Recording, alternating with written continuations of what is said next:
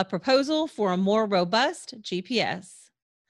I'm Tanya Hall, and joining me is Dr. Peter Iannucci, postdoctoral research fellow at the Radio Navigation Laboratory at the University of Texas at Austin. Welcome, Peter.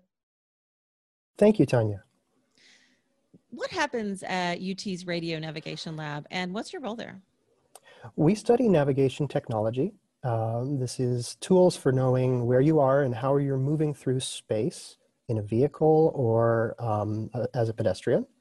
We use tools like radar, GPS, and other forms of satellite navigation, as well as fusion techniques that combine sensor information from accelerometers and gyroscopes with these other forms of sensing. We study vision-based sensing and just generally all the ways of gaining confidence in your estimate of where you are as you move through space. One project in the news recently is using low Earth orbit satellite constellations as a more robust complement to our existing GPS network.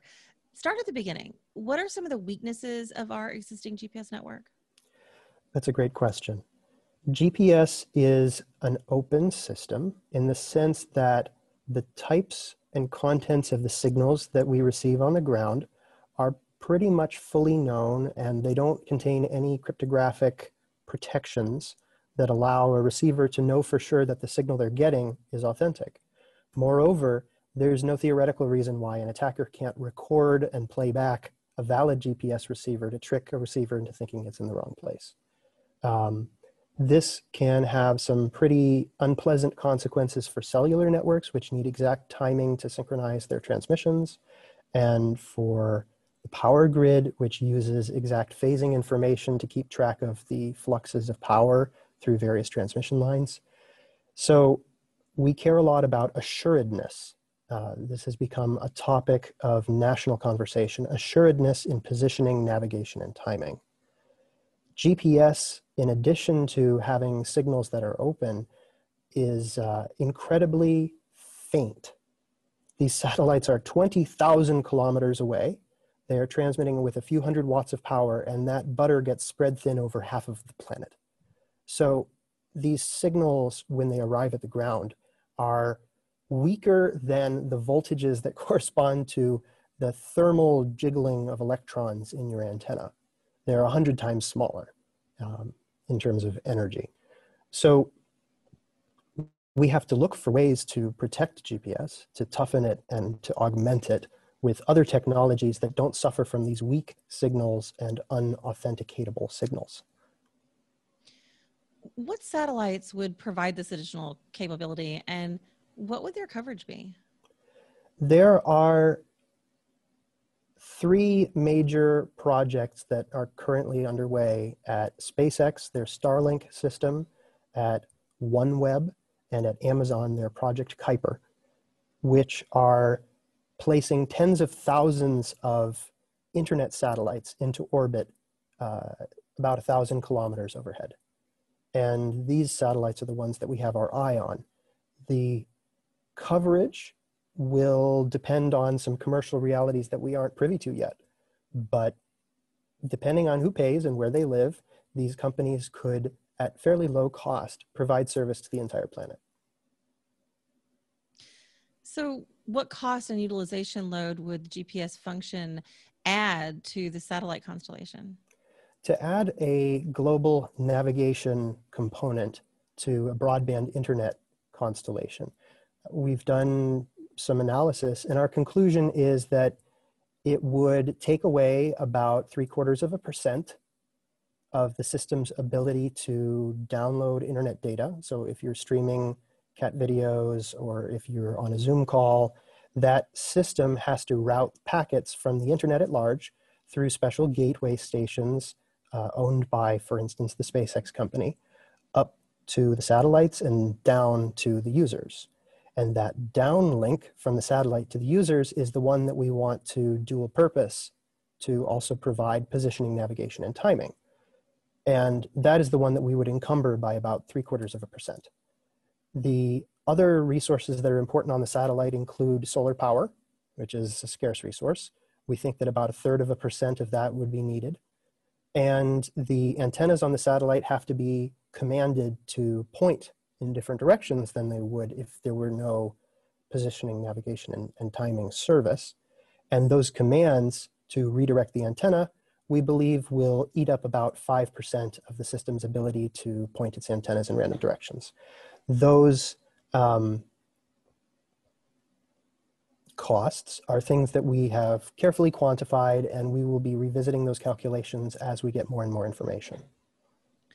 So would access to these enhanced signals be reserved for military use, or would maybe commercial and private reception be available? The opportunity for the commercial providers would not be limited to military customers. In fact, Elon Musk recently made a statement that he thinks his Starship Airlines is going to be 99% civilian in the traffic that they carry. And similarly, in the ideal scenario, a commercial market for high integrity, high accuracy positioning and timing sort of takes root and creates enough civilian demand to finance this independently of military involvement. Ideally, we'd like to see the military be just another customer of that service. It doesn't benefit us personally, but it benefits humanity at large for this service to be available, at least commercially. Now, if the government decided it were a national priority to have civilian access to alternative navigation, they could certainly finance a public service. That's sort of a pie in the sky possibility. So what steps are left to make this an actual reality? The proposal that we have articulated is mainly focused on establishing feasibility. So we have, in a formal sense, we've abstracted out a lot of critical knowledge that we simply aren't privy to. This is proprietary information that Amazon, that OneWeb, and that SpaceX will know. In order for them to take our work and commercialize that, they're going to have to peel back some layers of abstraction and say, okay, our software is designed under certain assumptions, one satellite per location per time, for instance, and that would have to change. They would have to have multiple satellites providing multilateration signals to a given location at a given time. And we can tell you that in a de novo greenfield environment, creating the software to organize such a task is not that big of a deal. But they are facing an operational reality of a beta testing system that's in operation that they've spent billions of dollars on. They can't afford to move fast and break things as far as prototyping the software changes to make our system a reality. So they might be quite conservative about what levels of quality assurance and study and engineering proposal and architecture are needed before we can get there. Our job as academics has been to establish the technical feasibility of the concept. And we are eager to speak on outlets like this one to get people excited about it. You know, if we can do a demo, for instance, without help from SpaceX and make them jealous so that they turn around and say, we could do that better. Great, that's a win for me.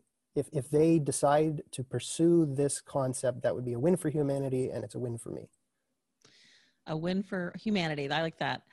Dr. Peter Iannucci, postdoctoral research fellow at the Radio Navigation Laboratory at the University of Texas at Austin. If somebody wants to connect with you, Peter, maybe they want to understand more about this work, how can they do that? They can reach me on LinkedIn. Sounds good. Thank you very much. Yeah, of course. And find more of my interviews right here or at tanyahall.net.